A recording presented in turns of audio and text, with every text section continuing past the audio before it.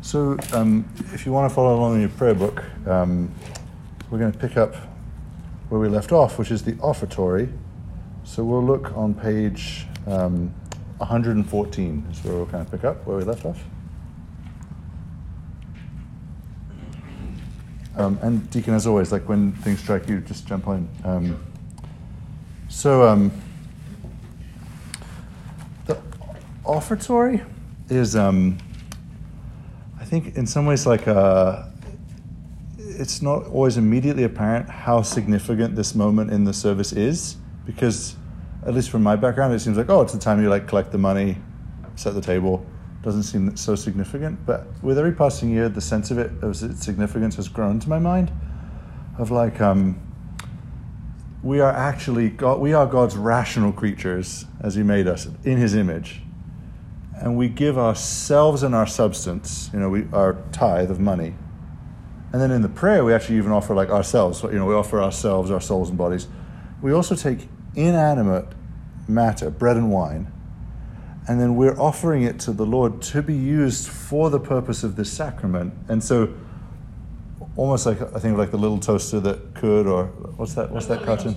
The little engine that could, or what's that? The little toaster, that was a movie, the brave little toaster, that's it. Yeah. Like all ordinary bread is just ordinary bread. But these particular loaves that we bring forward, actually we're taking them out of creation. They were, the wheat was grown in the ground, the grapes were grown out of the vine. They've turned into bread and wine through the work, and then we are presenting them to God that He would use them as the very vehicles through which He would then communicate and transmit the divine life of Jesus to us. And so the offertory is really the special way of saying, Lord, use this bread and wine, and we offer this to you that you would consecrate it to then be for us the body and the blood of Jesus. And so the offertory is actually quite a meaningful, a very meaningful moment of presenting our treasure, ourselves, bread and wine, and offering them to God. And it gives, I think when we hear the word sacrifice today, we think only of the slaughter of an animal. But sacrifice in the Old Testament often involved slaughter. But the main idea was simply offering, because you could also offer grain, there were wine offering, there was drink offerings. And so just this idea of whenever we offer anything to God, that is sacrifice. The verb for sacrifice is to offer. And so we aren't slaying anything anymore because Christ was slain once for all on the cross. But we are still offering Him ourselves, our substance, bread and wine. And so there's this sort of sacrificial quality in the way that the offertory is one of those moments in the liturgy that has some sort of connection to the Old Covenant sacrifices. Like we come, in the old days you would bring, Old Covenant days, you would bring your goat to the temple and the priest would take it and offer it to God for you. And we still kind of do the same. It's just with dollar value and bread and wine now, and no longer anticipating Christ, but looking back to Christ. In the way the Old Covenant sacrifices point to Christ, now the offering of bread and wine points backwards to Christ's death on Golgotha. So that sacrificial quality is introduced to us in the offertory. So that's kind of the explanation of what's structurally happening there in the midst. Deacon, anything you wanted to offer there about offertory? Just kind of it took me forever to realize that what we were offering was not the collection plate. Yeah. I mean, it's part of it, but it's probably like the smallest part of it. Yeah. I mean, what we're really offering is the gifts.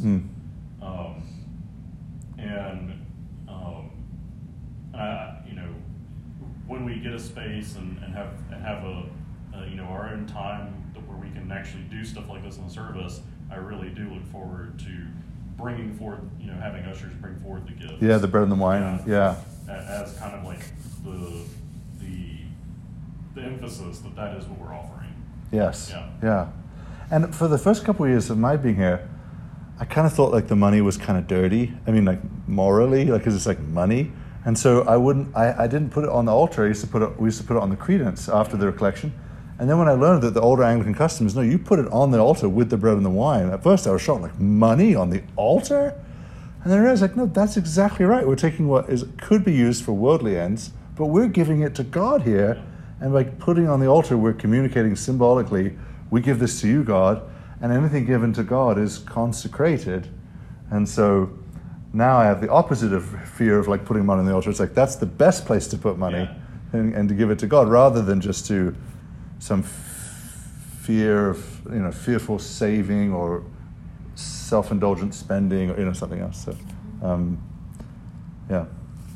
That's why the offering plate was always kept on the altar in the old images to highlight the connection between the oblation, the people, and the money, and the altar. And so Lancelot Andrews actually encouraged people to give their tithe at the rail to highlight the connection of the oblation to the altar. Like as you're coming up for communion. Yeah, so you would come, but in case that looked like you were buying the sacrament, he'd encourage you to, after receiving, you then go give your alms at the alms box. Oh, it's like a thank offering. Yeah, almost. so you're showing the connection between the gifts of the people and the offering that we're making in the church. Whoa, Yeah. cool. I like that. Yeah. It's kind of neat. Yeah. I think it's really beautiful. I don't know how you would do it in Yeah. a church without, but I think it's a really lovely thought. Yeah. That especially in capital, like kind of our capitalist free market thing, like we really get that money communicates value.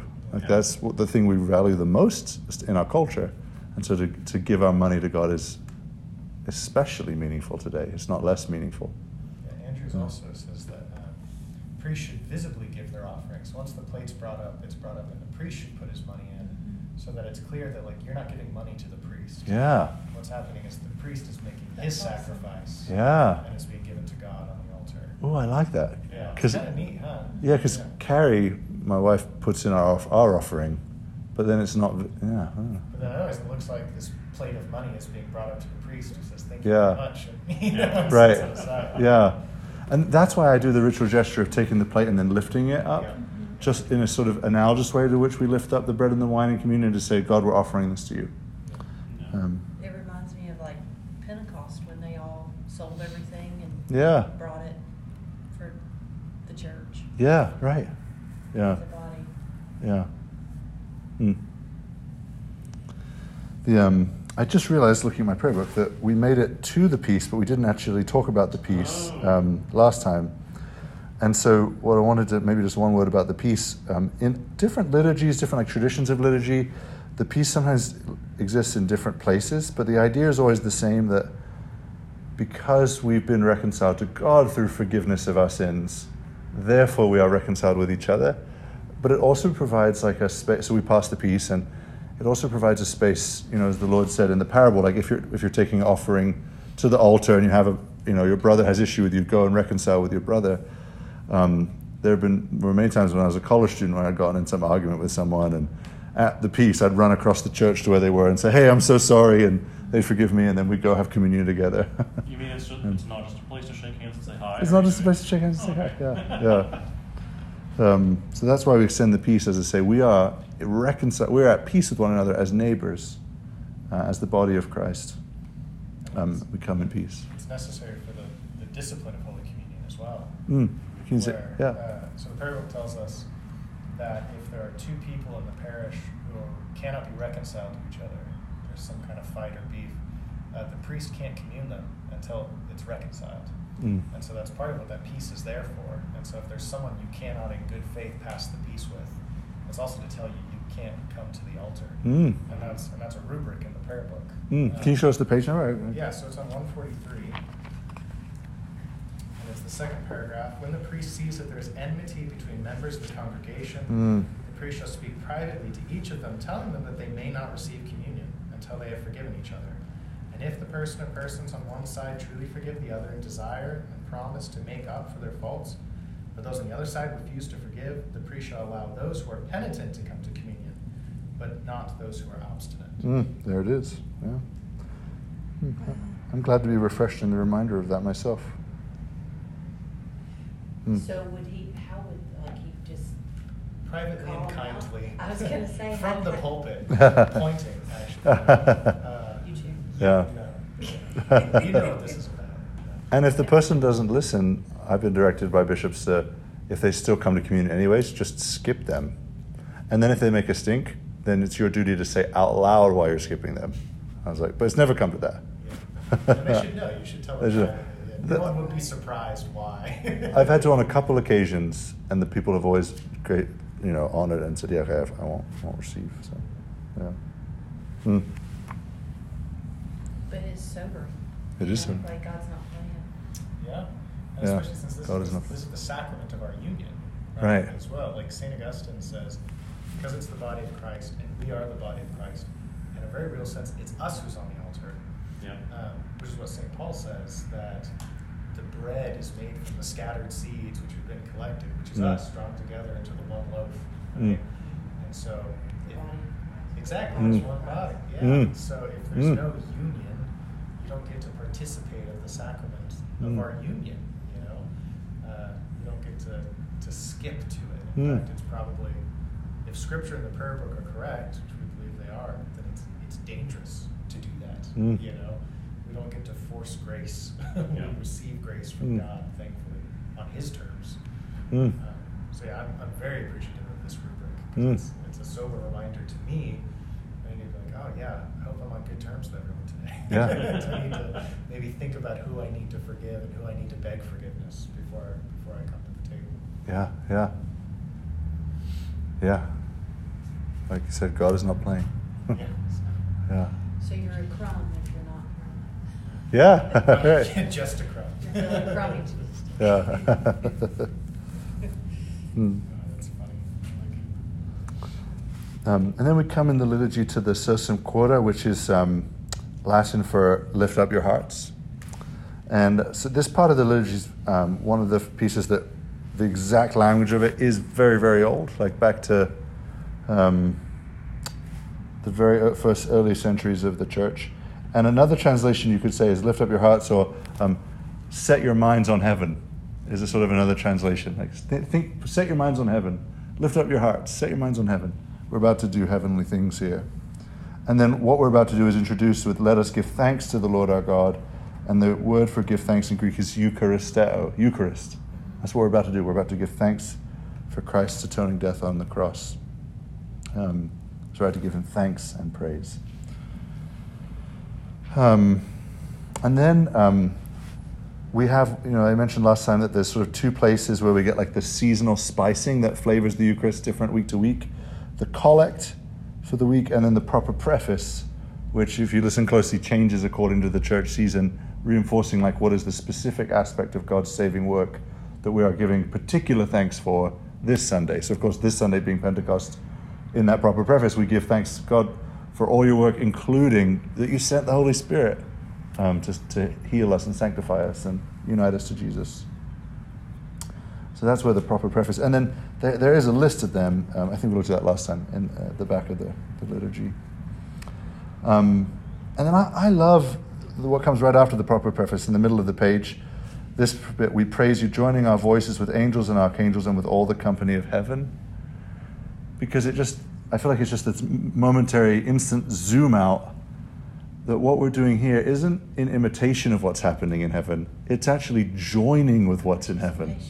With participation with, exactly. We're seated in heavenly places. Exactly. Yeah. That's cool. In this moment, when we are worshiping the Father in the name of Jesus by the Spirit, we are actually sort of, this church, the room you're in becomes the very forecourts of eternity and heaven. And all the angels, and I love the about even the Christians who've died in centuries past. We know from Revelation the angels are singing holy, holy, holy. So then we go into the Sanctus and we sing what we see every time we get the vision of the highest realms of heaven. Isaiah and Revelation, the angels are singing holy, holy, holy. And when we sing that, we're sort of joining in a harmony of chorus. Like we're all the redeemed saints, the angels, and us in heaven who've not yet finished our earthly pilgrimage together. Holy, holy, holy. To me, it's one of the most cosmic moments in the Eucharist, is the Sanctus. And that's partly why you've noticed that Deacon and I, we bow, partly because we're reverencing when we say holy 3 times. Hello? Hi, do you do service tonight? Sort of. We're just doing like a Christian education hour right now, but not a lot of people came, so we're just sitting very casually. You're welcome to join. Do you guys usually have? Sorry for No, please, no. Come on in, please. Because I left my stuff in the car. Yeah. I was trying to get more information online. Yeah. And there's no. We should update the website. Yes. Me and Dee can take care of the website. So, Please. yes, I'm so sorry. Because I've been trying to get more information. I'm Ben, by the way. Ruth. Ruth, nice to meet you. Nice to meet you. I just moved here with my family from Brockton, Massachusetts. Okay. So about a year and a half ago, and we're still church hunting. Yeah. But I work on the weekends at times, so. Uh-huh. But I didn't know if there was anything going on. Is this the Church of God, or is this the Anglican Church? Great question. So 'Cause we're I see there's two. yes. So the That's Church of Church God. of God, and we're Anglican. No. Yeah, no. So yeah, Church of God owns the building, and they've been here 60 years. And Okay. we represent the small Anglican church that we just rent this building for Okay. partial use. So they actually only use it Sunday morning. So we have a service before them, and then we have weekly services through the weekdays as well. Okay. And so yeah, do you have a Church of God or an Anglican background or neither? I have a Messianic background. Okay. But and so the closest Messianic congregations I found have both been in Phoenix, but I live in Auburn. Okay, yeah. So trying to find something a little closer. Yes, But, okay. but I visited Church of Gods before. I've never visited an Anglican church. Okay. So I'm just trying to figure out churches around here. Yeah. Because we prefer smaller congregations. Mhm. It's me and my 3 children. Okay. And because when you get in a big congregation, you kind of get lost. Completely agree. Yeah. So we like the smaller congregations because they kind of, you feel more like you're part of a family. Yeah. But we just haven't found the right match for us yet. Yeah. Mm. So, Well, if you'd like, you've come at a very opportune time. Maybe every couple of years we take a couple.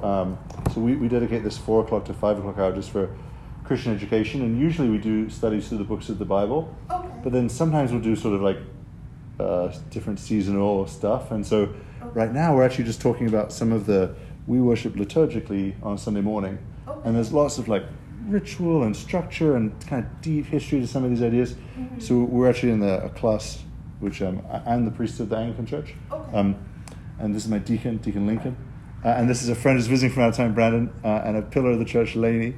And a lot of folks are traveling in the summer, so we usually have a few more here on a Sunday night. But Okay.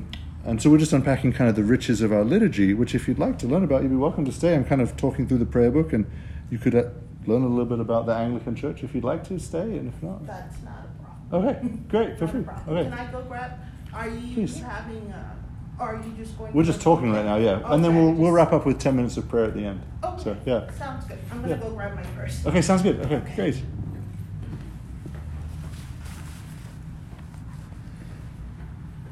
It may have been the Church of God website, which is non-existent. Yeah. So, Because ours has the worship time. yeah, yeah.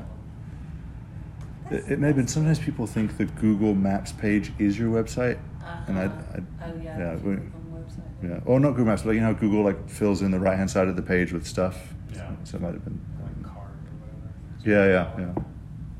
Hmm.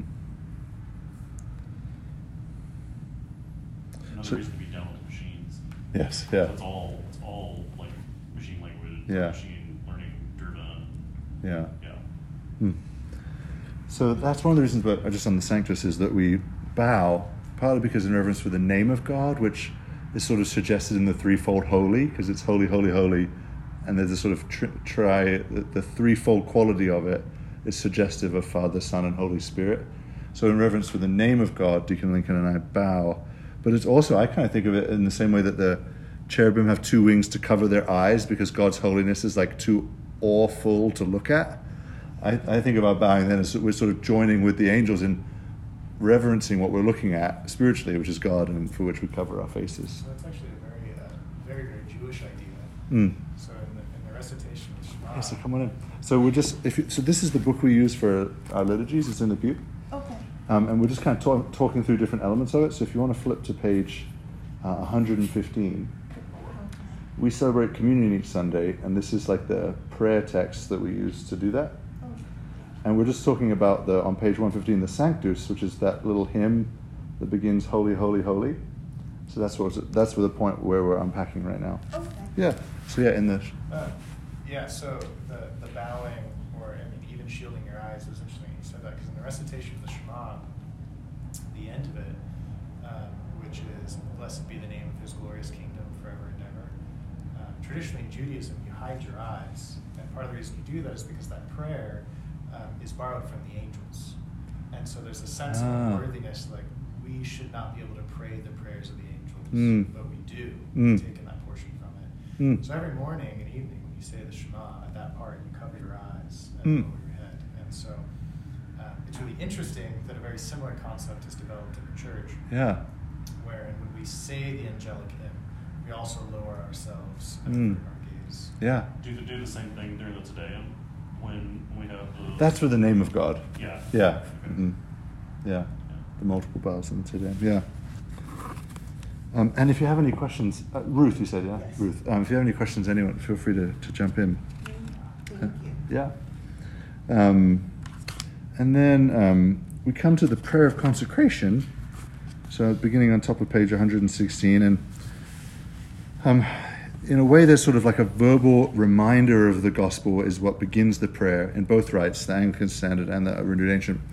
And so in that first paragraph, it's this reminder of what has happened, what God the Son has died on the cross for us, reconciling us to God the Father.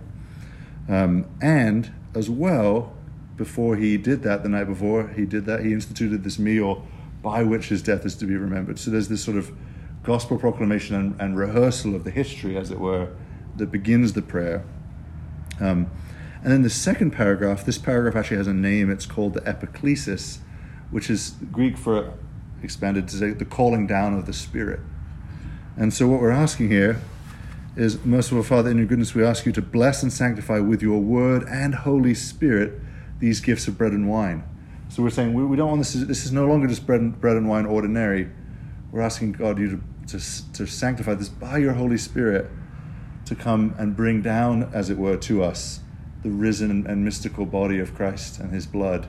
Kind of connect. I kind of think about this as almost like, this is very rough, but like the Holy Spirit's that like plugs in the cable to the outlet.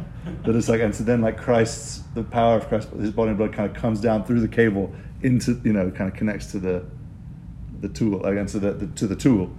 And so the bread and the wine, the Holy Spirit connects it to Christ Jesus in heaven, because he's always seated at the right hand of the Father. So that's the sort of the beginning of the consecration of the bread and the wine, and then it's completed with what are called the words of institution, which is the next two paragraphs, where as the celebrant, who's leading the liturgy for communion, repeating the very words Jesus said on the night when he instituted his supper. And just it's really striking to like take on the very words that Jesus said in repetition, and remembering that it was Jesus who took this bread and broke it, and then repeat those words, take, eat, this is my body. And the order is really significant, I believe, in that Jesus instructs his disciples then and now to receive this thing before you even understand it, before he's even said, this is my body. You could even imagine sort of in the upper room with the Lord at the Last Supper, they could have even like, take and eat this, and they would have been like, okay, and as they're eating it, like, this is my body. Like, whoa, what? And so the Lord asks us to participate even before we fully understand what it is. And then we understand this is my body. And the church has fought so much about what does Jesus mean when he says, this is my body. And in the words of a friend of mine, whatever is means, it is his body. And so in a way, this is obviously it's not physically literal, because it doesn't taste like as if you bit yourself, and it doesn't taste like flesh. So it's still literal here I'm mixing words in a crazy way, but it's literal in a spiritual way, right? It really is, because he said it is, his body and his blood. And how does that work? We don't know, but that's always been confusing. In John chapter 6, when Jesus talks about my flesh is true food, and the food the bread that I will give for the life of the world is my flesh. The teaching was so difficult, it says many disciples left him at that point because it was too difficult a teaching. And so it's always been a difficult teaching. How is it his body? Well, the how, Jesus didn't choose to tell us the how, but what he did is give us the what. He just said it is. And so we receive it with the simplicity of children. I love when the kids come to the rail, and they're children. They understand the first things of God only, but they reach out their hands and this is my body, this is my blood. So there's great mystery in the words of institution, but we receive them as they sit. He said it's his body, it is his body. I bet you know by heart that, what's that Elizabethan rhyme of, it is his to take it, to break it. The poem. Yeah. I forget how it goes. Okay, yeah. But he said it, so we believe it. And we sing that hymn sometimes, Humbly I Adore Thee, which is a communion hymn, and one of the lines of the hymn, it's a 12th century hymn. It says, what the truth has spoken, that for truth I hold. That Jesus is the way, the truth, and the life. He said it's his body. We just say, okay. Okay, it's your body, okay. What the truth has spoken, that for truth we hold. It's something that, it's the deep mystery we're invited into as Christians. And so I make a point of never trying to squabble or fight over the different ways in which Christians can argue over it, but to receive it as simply as we can. Any thoughts or questions about that, or other additional commentary on the words of institution and the epiclesis? Yeah. So one of the things that, and this is going to go back to Father Stephen and St. Paul's House of Formation. One of the points that Father Stephen makes is that the East and the West kind of fight over at what point does the bread and blood become sanctified. There's an emphasis in the East on the epiclesis, there's an emphasis in the West on the words of institution, and Father Stephen's take is that in the Anglican tradition, it's the whole thing. It's they're not, and now I think he would say it's the whole prayer of from the top of page 116 to the bottom of page 117. But I think at minimum it's both the epiclesis and the words of institution, and he likens it to the image he uses talking about the chasuble as kind of an unbroken garment, and it's a complete thing.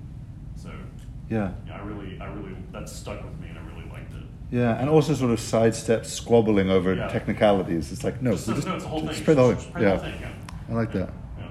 What was it said, what the truth has spoken? That for truth I hold. Yeah. You'd recognize it as we sang it. What the truth has spoken, that for truth I hold.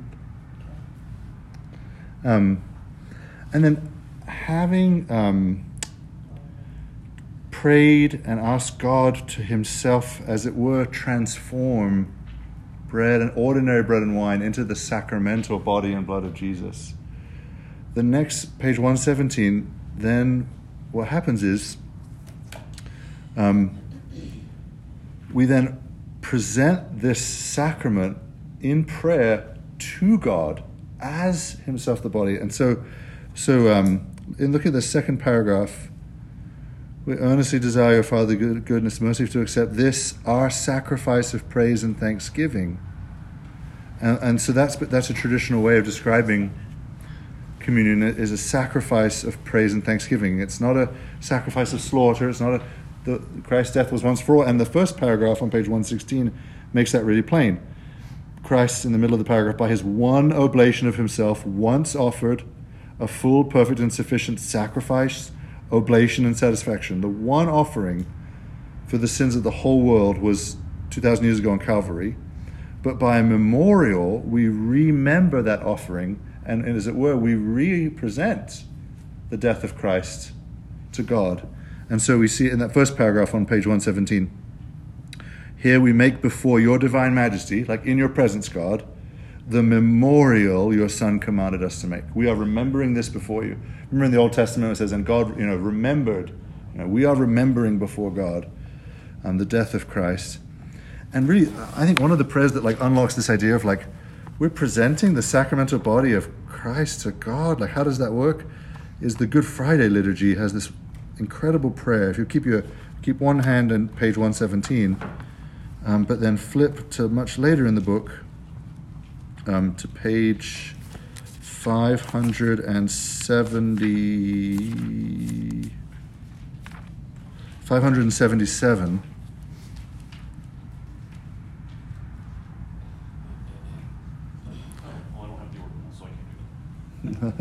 Oh yeah, sorry.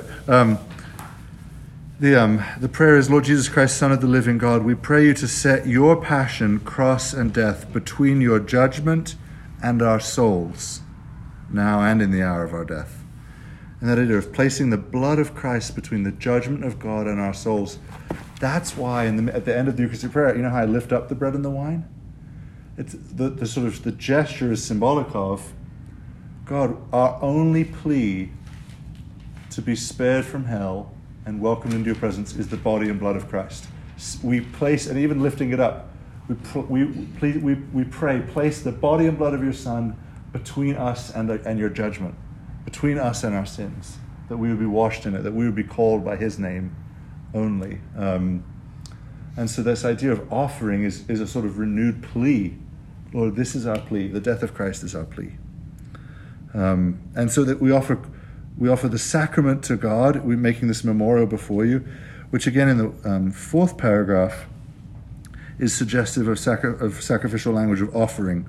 Although we are unworthy because of our many sins to offer you, that's the verb of sacrifice, to offer you any sacrifice, yet we ask you to accept this duty and service we owe, this spiritual memorial sacrifice of the sacrifice of Christ, the memorial offering of the remembrance of Christ's death. And then in the midst of that, we also give ourselves, we rededicate ourselves to God every Sunday liturgy in that third paragraph. Here we offer and present to you, O Lord, ourselves, our souls and bodies, to be a reasonable, which means like rational thinking, holy and living sacrifice. So all the sacrifices of the new covenant come together in Holy Communion, the sacrifice of praise, the sacrifice of our tithes, the sacrifice of ourselves, and the remembered sacrifice of Christ, all get gathered in like a four-stranded braid in this prayer, and we offer it to God with the Amen at the end.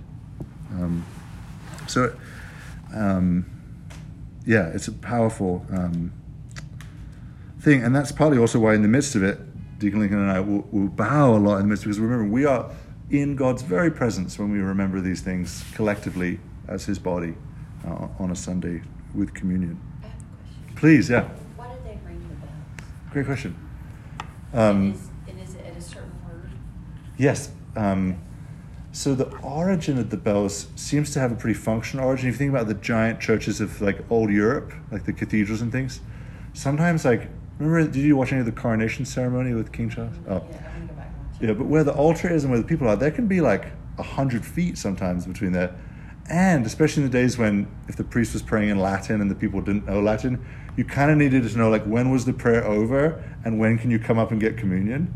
So it was kind of the original sacramental dinner bell. Like, okay, the prayer's over.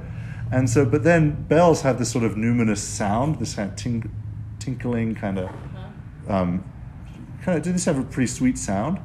And so the aesthetic of that was then thought of as valuable as well. Like, it kind of adds to this quality of like, this mystical, numinous worship that we're a part of. And so it got connected to the ritual moments when we say, holy, holy, holy. And so Deacon Brandon ran and then also when we present the memorial offering, we lift up the sacramental bread and wine, the body and the blood. It gets rung then as well, which is also in the case of, I always find it valuable. I'm a bit ADD by nature. And so if I'm distracted, the bell sort of snaps me in and it's like, oh yeah, the body of Christ. And then at the great Amen, concluding this great prayer, now it's done. And that's the way of saying, okay, you all are about to be invited to come receive this sacrament as well. I remember when I was first serving as an acolyte, I can't remember, it must have been Father Timothy, but whoever it was told me, when you get the great Amen, just bring it for all you're worth. And I think it was for the Easter service. Yeah, the first time I served is at Easter. Because it's just it's appropriate to make as much noise as possible. Yeah, it's a joyful remembrance. Yeah. And then we go straight in from the great prayer to the Lord's Prayer, which is wonderful because having been reconciled to God, he's not just we're not reconciled to him only as our King, as the Lord of the universe, but as our Father. And so traditionally, the Our Father was not even printed in prayer books in the Middle Ages, because it's the prayer that only Christians know. It's like the intimate sort of household prayer of Christians. And it was traditionally also done even in a soft voice, because it's such an intimate prayer. Like you're praying to your own Father. My grandpa, keeps his religion very quiet and to himself, but he was in the sequoia forest in California, and he just like touched one and said, "My dad made these." And just this tender moment of like remembering that when we say Our Father, we really mean it. And so St. Augustine at one point says, like, of course God can't hear the prayer of non-Christians, because until you're reconciled through Christ, the Bible's clear we're enemies of God. But once you are reconciled to God in Christ, it's like when we pray to our Father, he describes it like we're like children who crawl into our Father's lap, and we get to whisper our needs and our plea into his ear. And it has that level of tenderness. So we pray that Our Father at the very epicenter of our Eucharistic worship, because now we're drawing so near to God, we call him our Father.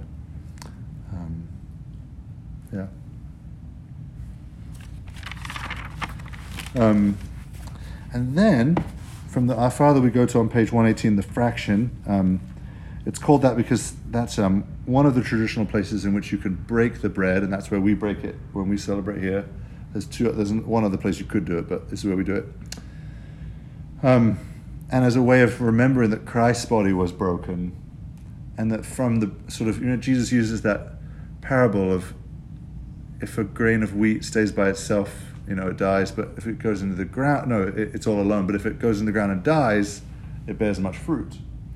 And so the body of Christ being broken on the cross is what, and then allowed him, his death led to his resurrection, led to his ascension, led to the very capacity that we could feed on him through this sacrament. And then we recall the deep connection of God's saving work in communion, that Jesus instituted the supper on Passover, that he died for us at Passover, just as he had spared his people from the destroying angel at the original Passover, just as he set his people free from bondage at the original Passover. He's done all those things, leveled up by orders of magnitude in the new covenant. And that Passover connection we remember in the Strange, and this is the language from 1 Corinthians, Christ our Passover. He is our Passover. He is the one true Lamb, of which all other lambs were just the signposts. And he is sacrificed for us. And I love that present tense. Not to say, because Jesus is God and man, everything he did is like eternally present, because God is eternally present. So when we say he is sacrificed, what we mean is the sacrifice that he accomplished on the cross 2,000 years ago isn't 2,000 years ago. That is still the reality we live in. He is sacrificed, which is why we say Christ is risen, not was risen, not has been risen. The grammar is important. He is risen. And even at Christmas we say Christ is born. He is these things because he's God. They are perpetually true now, as he is God. So that's what we said, the fraction. Any other thoughts from anyone, or questions about Lord's Prayer and the fraction?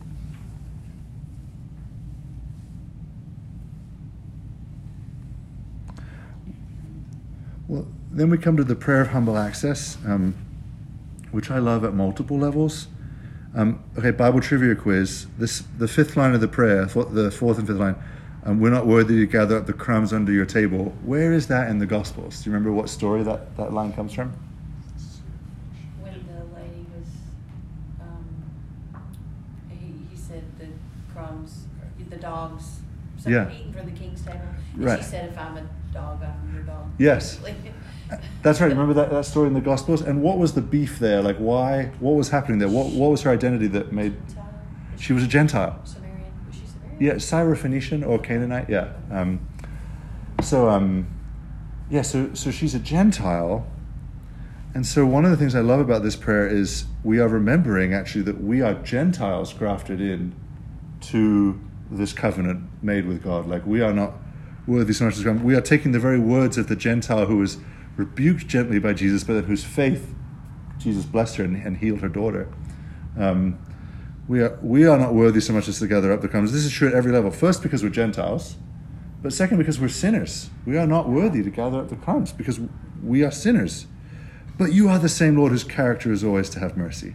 So this is really like a devotion that it's, the liturgy is corporate, but this is a devotion we each kind of take privately as we're about to come to the rail.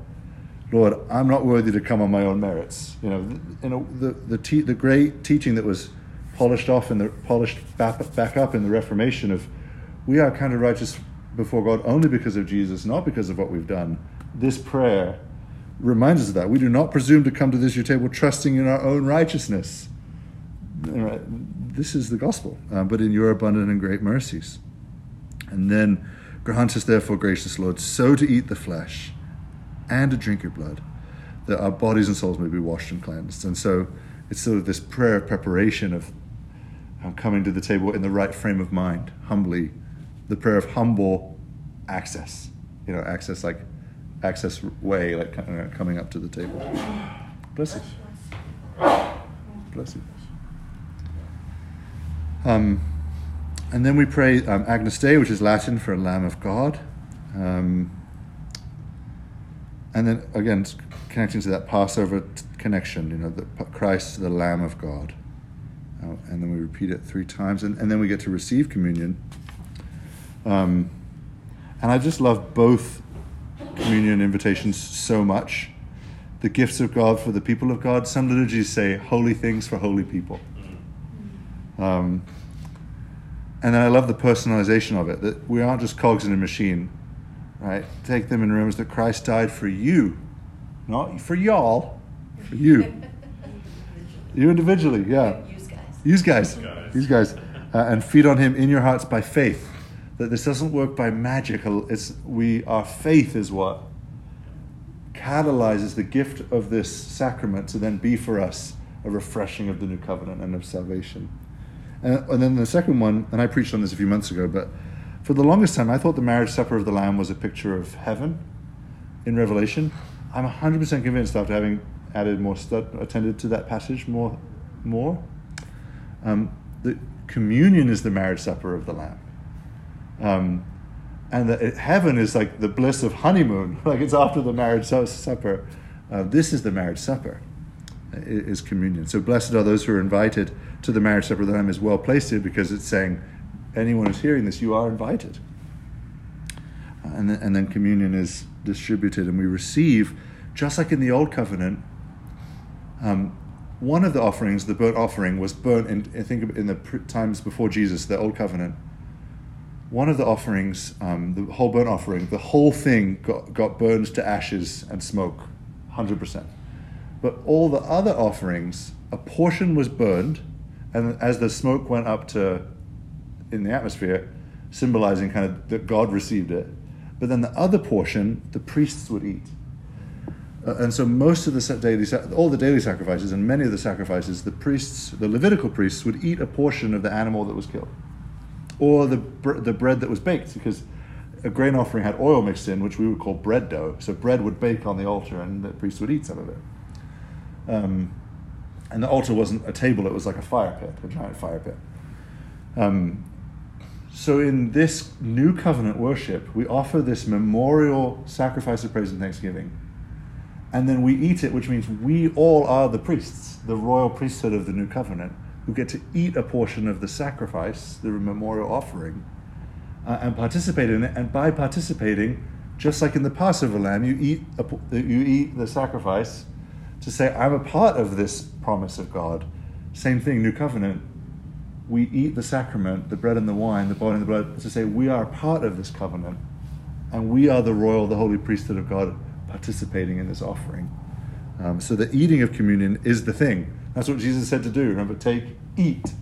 And that's what got forgot sometimes in the Middle Ages. And as Anglicans, we've really put front and center. No, the point of communion is that we would each of us have our bodies and souls fed and strengthened by the very body and blood of Christ through this sacrament as a conduit. So the eating is the thing.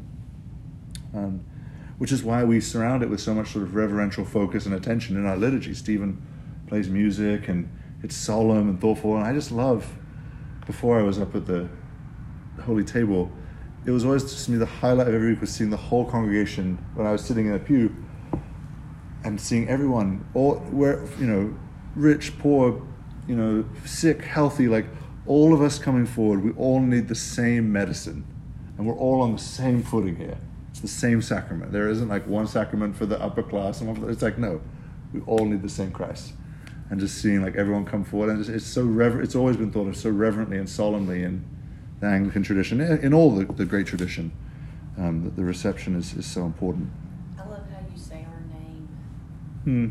That means a lot. That's really cool. I appreciate you doing that. That was something that the parish I grew up in, that's not the road, went to after college, I should say. The priest did that there, and I loved it so much too. It just sort of kept it from being just like some corporate act, but a personal communion. And so even though the prayer book doesn't say you can say the name there, I just kind of sneak it in. I think it's okay. I like that you do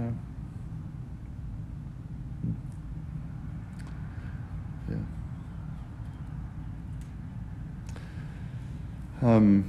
So yeah, and then we give thanks to God for having refreshed us in his covenant of mercy. And we have a song, a post-communion song, and then we pray this prayer that's the post-communion prayer, which is all thanksgiving. Right? It begins at the top of page 121, Almighty and ever-living God, we thank you. And I love this sort of double meaning. We thank you for this Eucharist. You know, Eucharist means thank you. We thank you for feeding us in these holy mysteries. Again, he's suggesting that we don't know how it works. We just know that it does. With the spiritual food of the most precious body and blood of your Son, our Savior Jesus Christ. And for assuring us through this sacrament of your favor and goodness towards us, that we are true members of the mystical body of your Son, the blessed company of all faithful people, and are also heirs through hope of your everlasting kingdom. And we humbly ask you, Heavenly Father, to assist us with your grace, that we may continue in that holy fellowship. We're kind of asking for grace for the week ahead. And do all the good works that you've prepared for us to walk in. We go and live as Christians as we've worshipped as Christians. That prayer we pray every morning prayer, that we praise you not only with our lips, but with our lives. Yep. And so we kind of go out to then go live out our obedience and following of Christ with our lives. I know it's really cheesy, but I've been to a couple of churches I just love, where they have above the door of the church, have you seen that? You are now entering the mission field. I've seen it not in Anglican churches, but at different like Alliance churches. But it's kind of cheesy, but kind of great. Like this is your mission field. Like you're going back out to it. Maybe if we put it in Latin, it would pass Anglican taste standards. But no. Maybe we could do it in Pig Latin. Now you are entering your Ishenmeal Fay. But yeah, and then there's a final blessing, which comes from Philippians, and blessing in the triune name, and then the dismissal.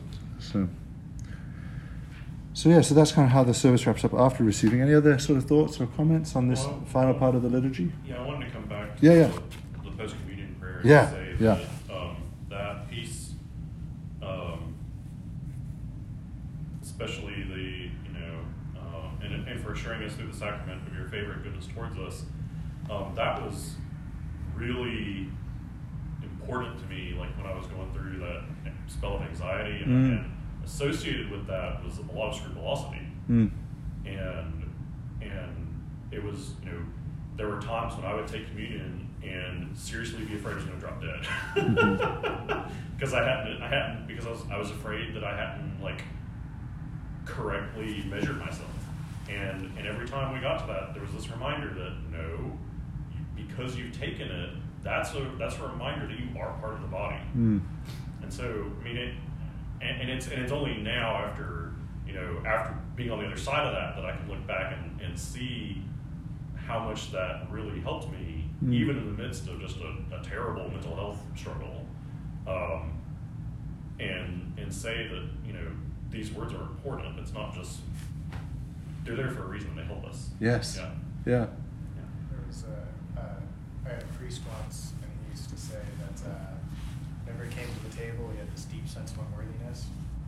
And so he'd say, like, I am not worthy to receive this, but I will be once I've received it. Yeah. Yeah, that's good. Yeah. I like that. Yeah. It's what you touch on is sort of one of the deep riches of participating with this worship week after week after week is in different seasons of life, different lines of these prayers connect and anchor and shape, and through the course of a life we're being refined by this, the content of these prayers and texts. Yeah. So and then the recessional cross at the end, when we take the cross out, sort of has a sort of direct your attention quality. Like for this, for the hour preceding, our attention's been on word and table, and then our eyes kind of follow the cross out, and it's like, go follow Christ out there too. Kind of. Yeah, see, that's our version of you're entering the mission field. Yeah, that's true. Yeah. Right. And is it always a cross and not a crucifix? No, it could be either. Oh, really? Yeah, I've seen both. And this is sometimes a crucifix and a cross? Yeah, it's sort of just like what you have, I guess. I generally prefer. We do. So I've done the Bear Cross for Eastertide, just because we do own that one, and it seemed like the most fitting season to use it as like Christ is risen. But then I find such deep value in the representation of a sculpted form of Christ's body on the cross to remind us of Christ was a real man who really died. That most of the year we have the crucifix, because he is. It is true to say right now, Christ has died and Christ is risen. It's all true of him. Like he bears the scars showing his death. So generally, I personally prefer a crucifix there, and so that's why we have that most of the year. But that's sort of to almost like, I don't quite say it like this, but like almost like devotional taste.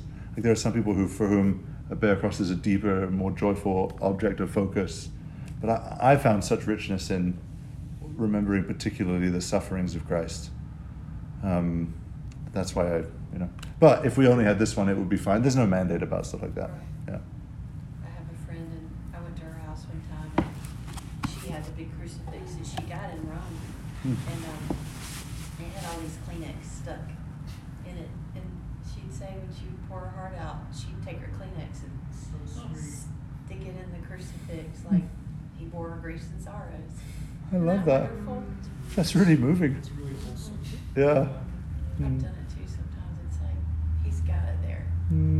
Yeah. I think there's a danger in today's world, especially, of thinking of Jesus as some abstract idea, and a picture of Jesus or crucifix just anchors down like he's not an idea. He is a man, a risen man who is fully God, but who bears our sorrows and really does, and not just in some abstract way or something. And this is helpful going through this because it used to me just be a crucifix, and Yeah. I didn't really grow up in church, but I didn't go to a liturgical church after I came to the Lord. So I was like, that's Catholic, But now, to go through this and go, it has meaning. Yeah. That is a reminder. It's not anything, supernatural. It's just that's a reminder of what the truth is. Yes, exactly. And that's helpful. And even going through what we did and how the whole service is remembering. I mean, you can just say the words, but if you really think about what you're saying, it has deep meaning. Yeah, exactly. Yeah. Deep magic. Deep magic, that's right. C.S. Yes, exactly. It is. Yeah. This is the deep magic. That's right. Where do you think he learned it from? Yeah, right. Yeah, Lewis was a deep devotion to the communion liturgies of the Anglican Church. Was he Anglican? Oh yeah. Okay. Yeah, through and through. Yeah. In fact, what's funny is the group of scholarly friends that helped bring him to Christ were mad at him because he didn't go either Orthodox or Catholic. Tolkien was Catholic. Tolkien was Catholic, yeah. Tolkien was Catholic. Yeah.